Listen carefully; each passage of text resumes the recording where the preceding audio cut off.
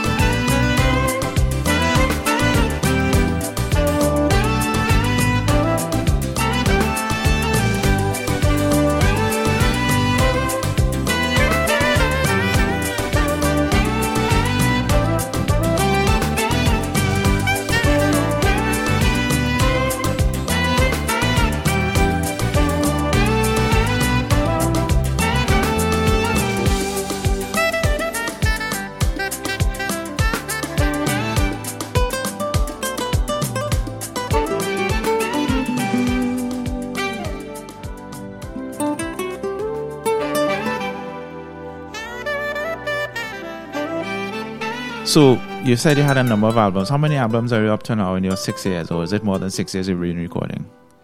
The first album came out right when I finished Berkeley, so about 2002. I put out an album called Memories, the debut, and ever since then, that's good. ever since then, I try to put out at least one album per year. But I've had some band projects which are kind of like semi-live recordings, and then I've had a Christmas album which I just did some digital release. So I mean, in retrospect, I guess you could say I've put out about 8 albums to date. 8 albums, and your latest album, if I remember, is the tribute to Marvin Gaye. Yes, my latest, Dear Marvin. How did that come about? I think as an artist, you always have to keep reinventing yourself and, giving the listeners something fresh to anticipate. So, I'm going to return to the island jazz. I was going to ask you if you have abandoned islands, tropicality. No. That's, that's, to me, it makes sense, I feel at home there, and it's really how people perceive me, as a jazz artist from the islands. But the Marvin Gaye tribute was just, a chance for me to study and interpret, the music of a great composer and artist, and also to celebrate his 80th, what would have been his 80th birthday. That's when the album was released this past April. Oh, okay. So it's a celebration almost in terms of that. Definitely.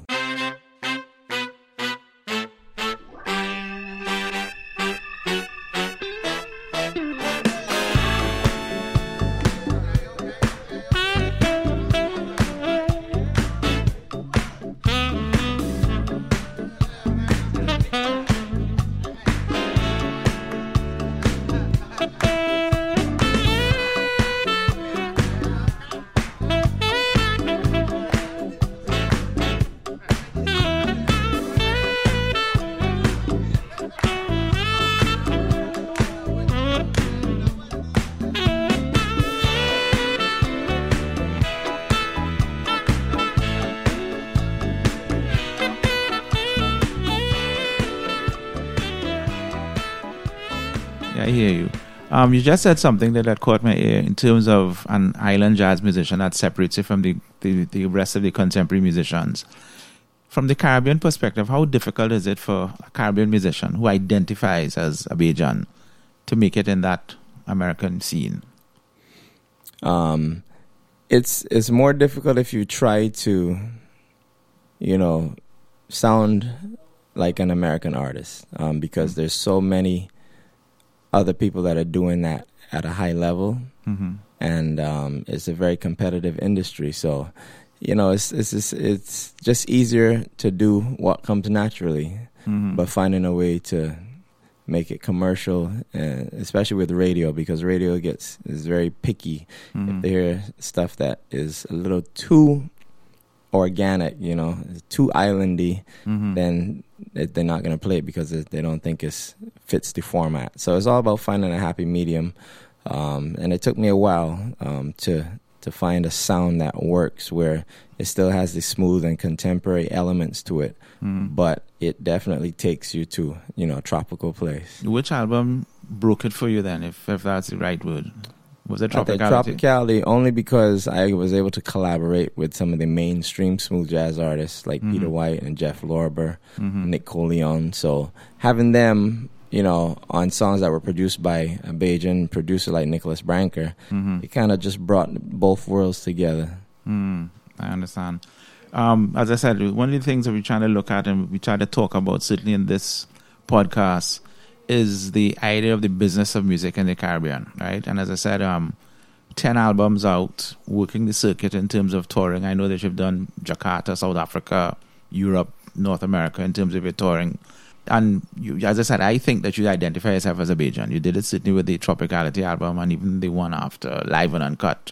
Yeah. Everybody seemed to have a represent their flag as it was. Let's be honest and let's have this conversation. How difficult, how easy is it? Do you have to be an American? Do you have to have an American address? What is the process for a Caribbean musician to get a toehold in the North American scene, or in the contemporary jazz scene at least?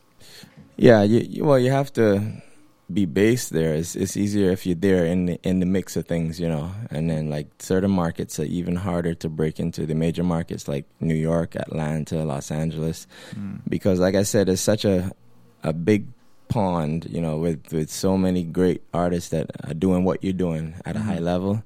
So it's very competitive, but branding, you know, you have to establish yourself. If you start, like in Barbados, for example, you know, you get to a point where you've accomplished, you know, and earned the respect of your peers, and then the local promoters, everybody knows who you are, you're in high demand. Then you outgrow that and you start playing regionally in the surrounding islands, and then eventually you outgrow that, and, you know, then I think that's the time when you know that you're ready to, you know, make your mark in the States or beyond. But I don't think it's really possible to do that unless you've had success on the local scene first and a regional level. I hear you. So you must do festivals, whatever festivals you do have left in the Caribbean. And in terms of recordings, well, you said you did your first record. You were still in Boston because once you graduated, you never bothered to come back. You got a job effectively right away.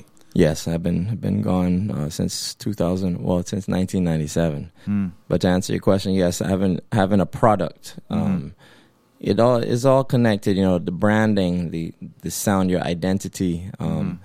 If you have, it doesn't even have to be a full album. If you have an EP, 3 or 4 songs, but, you know, and if you can get radio airplay, even better. You know, it's costly, and you might not necessarily get on the charts the first couple of tries, but again, it's all about brand and visibility. So you have to invest in yourself and your brand to, you know, give yourself a chance to make it on a. You just said level. It was costly. I mean, we've heard this story about getting airplay. You have to spend money to get airplay. Is that a fact or is that a secret? That's a fact. It's a fact. Yeah. Who do you have to pay? There's, well, you know, independent artists now is easier to get radio airplay, but usually labels or, you know, artists that are signed, they'll have a radio promoter that will submit the music on your behalf, because a lot of the program directors, they don't take unsolicited music.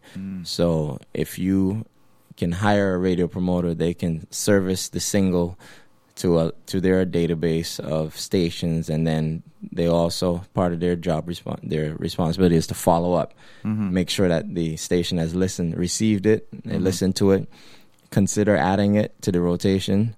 If they do add it to the rotation, you want to try to get them to increase the spins, so you can get from low to medium rotation, then to high rotation, and that's what will help you to work your way up the radio chart. The radio chart, as it was. Okay.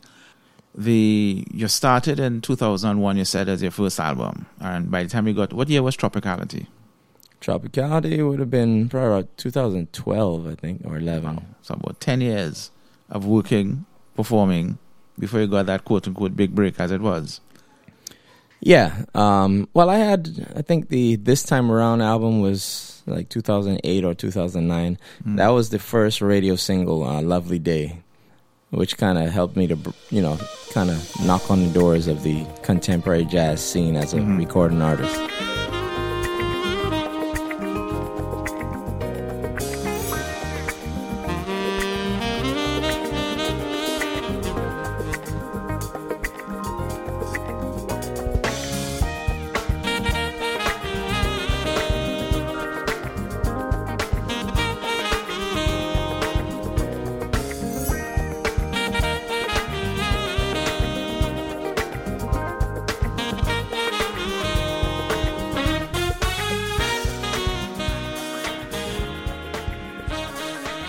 So in terms of that, I mean, you had your job still as a school teacher during those that early time in terms of recording.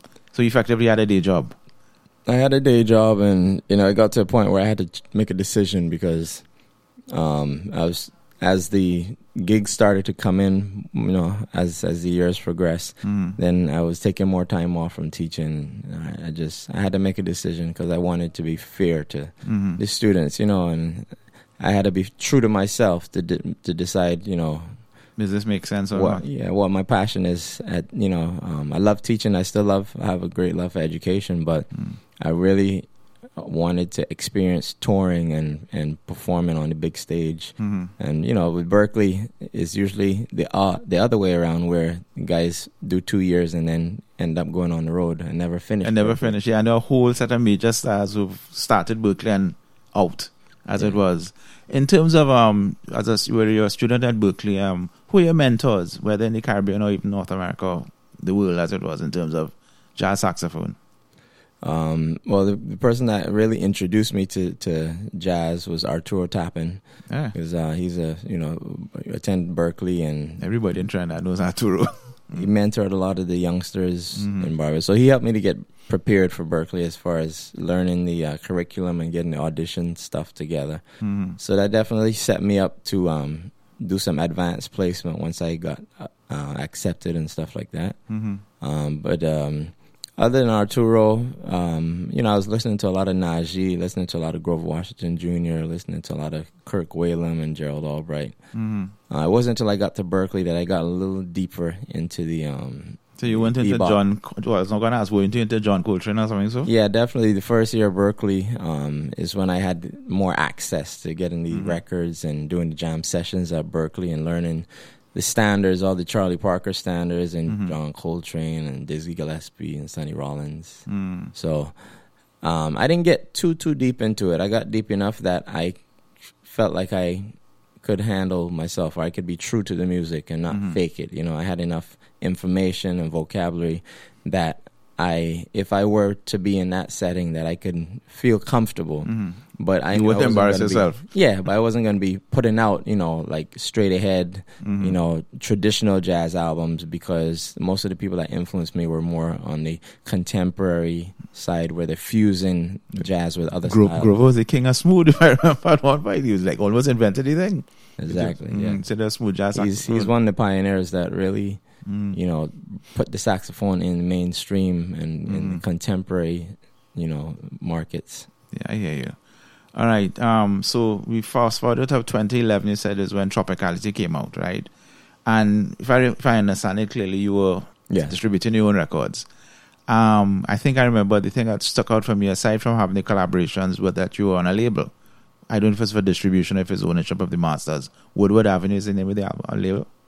Yeah, Woodward. I was talking to Najee, and I said, I've been putting out all my albums myself, but I think I need a little help with getting it out, because that time they still had some physical CD stores. Now they don't have that many now. It's all our records. Yeah, but before I said, well, I might need a little help with getting the product into these these physical stores, and also get a little bit more visibility with downloading and all that stuff. So he recommended Woodward Avenue.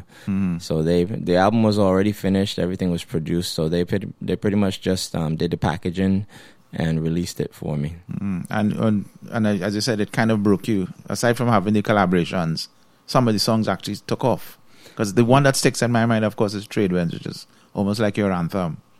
Yeah, definitely. Well, having Peter White on there made it a little easier, because the radio saw a familiar name on there, So sometimes you have to invest and bring in, some big names to help you get over the hump. I hear you. Makes sense.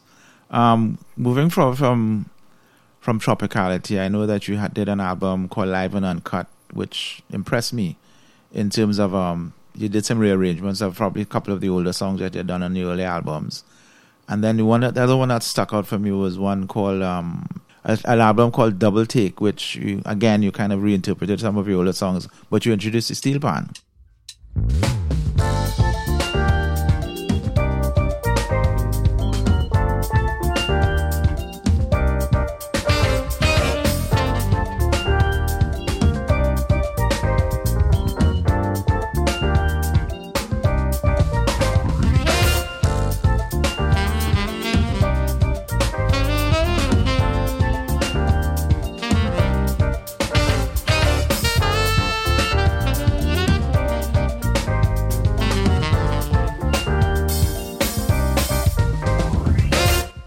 What took you so long? Well, I think every artist goes through phases, with the creativity, and you always have to try to keep it fresh. I think I was more focused on finding my voice as a saxophone player. As far Have as you found it as yet? Yeah, I definitely feel I found it. I feel like I'm in a good place where I can say what I need to say in my own way, you know. But once I felt like I was comfortable with the horn itself and my sound, this is the way I want to sound, this is the way I want to be identified as a saxophone player, then I felt it was time to bring in, you know, some supporting instruments. And of course, you know, there's no other instrument that puts you in that tropical place, you know, better than the steel pan. Steel pan, there you go. And, you know, I had already been exposed to a lot of, you know, records with Andy Norell and, you know, the Caribbean Jazz Project and stuff like that. So, you know, it was just a matter of time before I was going to incorporate that into, you know, my sound. And you got, of course, Kareem the Dream Thompson, if I remember. Yeah, Kareem. I discovered him on YouTube. I just stumbled across him. So that also became a fixture as far as the live show, you know. So I was able to pitch that as a band component. Tropicality, not just an album, but also a band and a concept where it embraces everything tropical. And you still tour with that Tropicality band as it was? From time to time, I go back and forth. Yeah, we just did a show in Toronto. Where I took the band with me. But again, you know, it's all based on demand. You know, some people might want the Marvin show. Some people might want the Tropicality show. Some people might just want just the sax, you know. So it varies. It's good to have options. I was not going to say you have options. As you mentioned, Marvin, of course, coming forward to 2019, as you did say, we have the new Marvin Gaye tribute album, which is Dear Marvin, if I remember. Yes. Celebrating his 80th birthday. Yes. As it was. Once again on Woodward Avenue. So I'm assuming Woodward Avenue is either telling you to do something or you're telling Woodward Avenue, this is where I need to be to expand your market. Why back with Woodward Avenue and not continue with your own label? So, you know, I was prepared to put this out independently, and it was just a last-minute call I got from them. And Woodward Avenue is actually a street in Detroit. So, you know, Michigan and the Motown Records came out of Detroit. So they were very interested in supporting the album just because of the connection to that state and that area. In that area. I hear you. As you're talking about your sound, there's something else that I also noticed that you have endorsements from instrument makers. Yeah. How did that come about? I mean, how does an artist, a budding artist, get an endorsement? Or is it anybody can get an endorsement? I think it's easier now because companies are looking for, you know, ambassadors to push their brand. And especially now with social media, you have, you know, people all over the world watching your videos and, you know, subscribing to your channel and stuff like that. So, but again, I think companies are looking for not just people that can play or that are having successful careers, but like I said, you know, someone who can be the face of the company and make people want to say, well, wow, I like his sound. I wish I could sound like that. You know? So, yeah, Cannonball Musical Instruments, they are based in Utah, and they endorse Najee and Marion Meadows, Eric Darius, Branford Marcellus. So yeah, I was very humbled that they, you know, brought me on board and, you know, really support my career. They do a lot to support the artists to help promote the music, and then they went the extra step by, you know, donating instruments for the foundation as well. Tell us a little bit of your foundation. If I remember it's clearly, it's called Never Lose Your Drive. Yes. Tell me about the Never Lose Your Drive Foundation. Yeah, so Never Lose Your Drive it has two facets to it. If you're into sports, you know that in golf you have to have a good drive to score, to have a chance to win. So golf analogy, okay. And I'm a big golfer. I do a lot of charity events that support, you know, Jeffrey Osborne has a Celebrity Golf Classic, and a lot of artists and, you know, entrepreneurs, they use golf tournaments to raise awareness for like whatever cause they have. So I started the Never Lose Your Drive Foundation with the golf tournament that happens during the Jazz Excursion weekend. And the beneficiary for the foundation is the Head Start music program. So that's my cause, music education in Barbados for 8 to 11-year-olds, where they get free instruments and free music lessons during the school year. So for about 36 weeks out of the year, they just show up. They get 45 minutes to an hour lesson in a group setting, and all they have to do is sign up for the program, and we raise the funds to make sure that all the tutors are compensated. Okay, and you said Cannonball provides the instruments. Yes, among other things. About 50 instruments that were donated from Cannonball. Wonderful. So Ilan Trotman, entrepreneur, artist, and philanthropist now. But I think there's another thing to add to your tag. Ilan Trotman, the Jazz Festival creator. We know that you have a Barbados Jazz Excursion, as I said, October 9th to the 14th in 2019. I think it's the sixth edition of this event. Yes. Just give us a little bit of history in terms of what was your thinking that you said you wanted to have the first one. Why even have a jazz festival as opposed to just a concert? Well, the concept began as an opportunity for some of my close friends and fans to come to Barbados and hang out for the weekend, and I would do some, intimate performances for them. So the first year, I probably only had a group of about 30 or 40 people, and it was very intimate. And the Barbados Tourism and the government kind of caught wind of this, little event that I had put together. You brought some of your famous musician friends down, or is it the first fans? year was just me. I think I had used a local band. But they saw potential in it, and the fact that we lost our major jazz festival, back in like early 90s. The 90s, yes. The people were looking. The locals were also looking for an opportunity to, get some more live jazz on the island. So every year it's grown, and we brought in some bigger acts and expanded the roster. And we also do a lot more of the marketing and branding in North America to entice people to buy plane tickets and book hotel rooms and make a mini vacation out of it. So you get the golf, you get the jazz, you get the island tours during the daytime, and so it's a little jazz getaway. So the excursion is almost like a tourism product, which is kind of a trend throughout the Caribbean. You create this event, and tourists hopefully are the ones who come, and of course you have locals. Yeah, definitely. It's definitely tourism based for sure.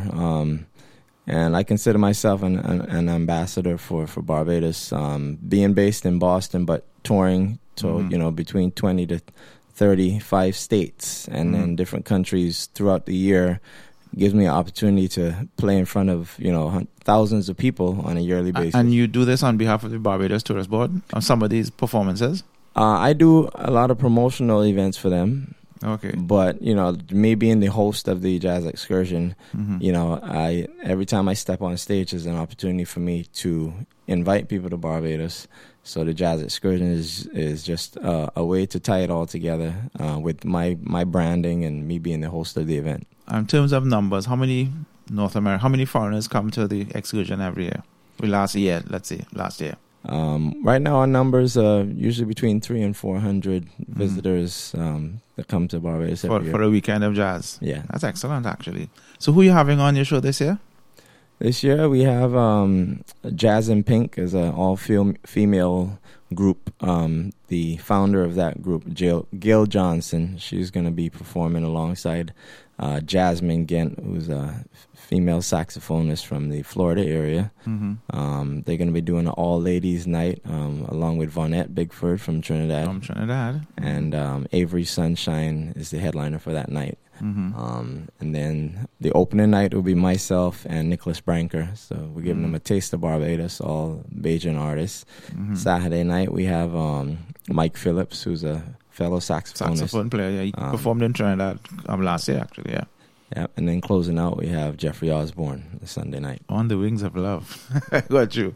So the Jazz Excursion, 6th year, it's building. 2019, the Caribbean Tourism Organization considered 2019 to be the year of festivals.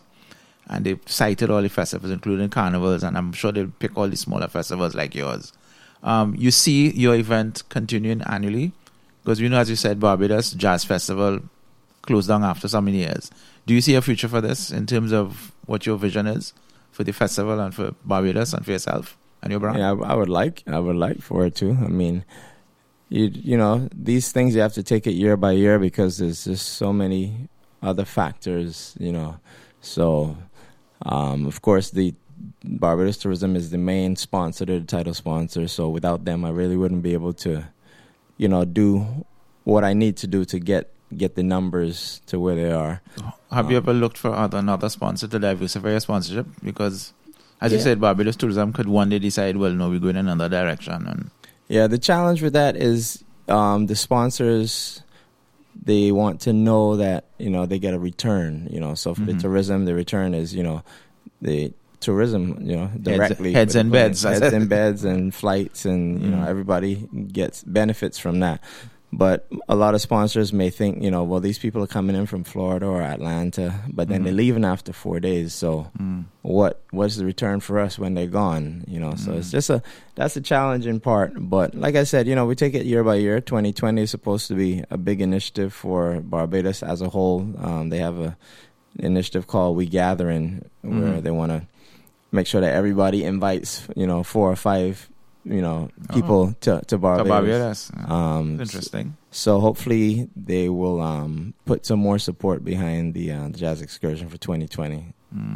I hear you. In terms of the direction of your music, you said you had done your tropicality thing, and of course you're doing that kind of contemporary jazz, that smooth jazz, let's call it Love and Sax, and one of the album you had. That was kind of straight ahead smooth jazz as well, and now you have this kind of R&B jazz, as you want to call it, and thing. But there was a period I remember you had an album called Electro Sax and another one called Incomparable. Yeah, that was a kind of almost like a change in direction. I mean, you seem to be like a change. You find a niche and then you try something and you move. You don't seem to have a straight. This is just my observation. But what guided you to Electro Sax? Were you kind of fed up with tropicality? What was the vision behind moving? Well, I mean, it's almost minimalist electronic kind of. Yeah, I mean, I don't see it as a huge change. I mean, those 2 albums that you mentioned were more produced, more electronic, as opposed to having a live, organic instrumentation, real musicians. But like I said, you know, I always try to experiment to keep it fresh. But the one common thing, if you listen to the music carefully, it still has an element of tropicality to it. So the beats, you can hear a lot more like reggaeton and even like house music and electronic music. It still has a lot of overtones of you know, like the reggaeton and calypsos, but just more in a more electronic and computerized form.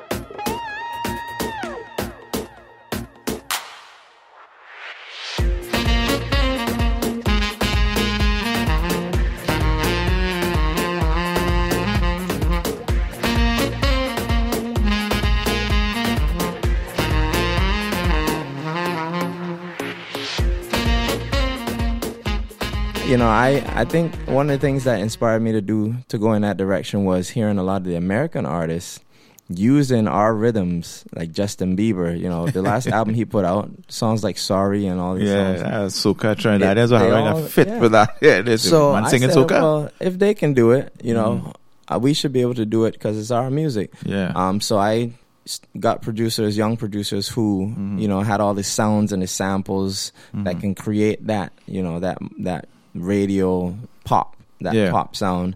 But again, you know, keeping that roots, keeping some element of the roots, the island, you know, tropicality influences with the backbeat. You still have a little calypso, soca, reggaeton, Latin, Afro-Caribbean. It's still there. It's still there. And then, of course, with the melodies, I just, you know, the sax helps to smooth it out.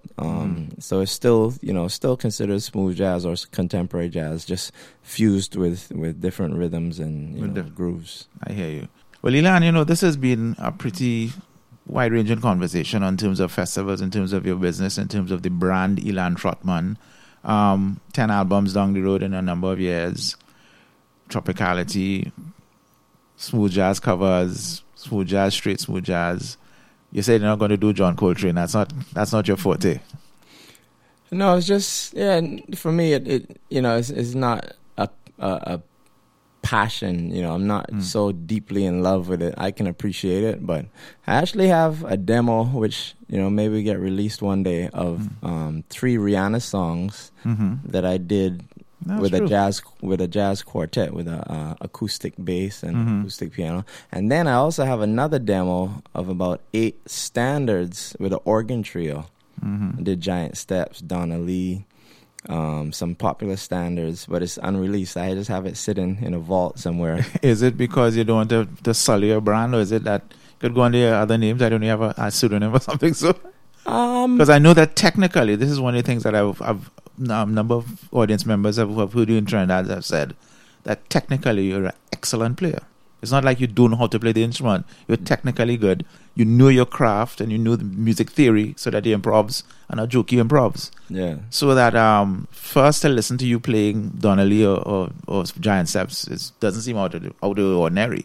Yeah. Is that It's just a timing thing, because you work so hard to build up consistency. As far as I pushed the Tropicality thing for a while, so it just wasn't the right time. But at the end of the day, I think the ultimate goal is to leave as much music as your legacy. That when we're long gone, that the next generation will be able to appreciate the catalog that you left behind. Yeah. But it's all about the business, it's all about the brand, it's all about your legacy. Ilan Trotman, thank you for talking to me, and welcome back to Trinidad, and we'll see you in Barbados in October the 9th to the 14th. All right then, thanks, cool.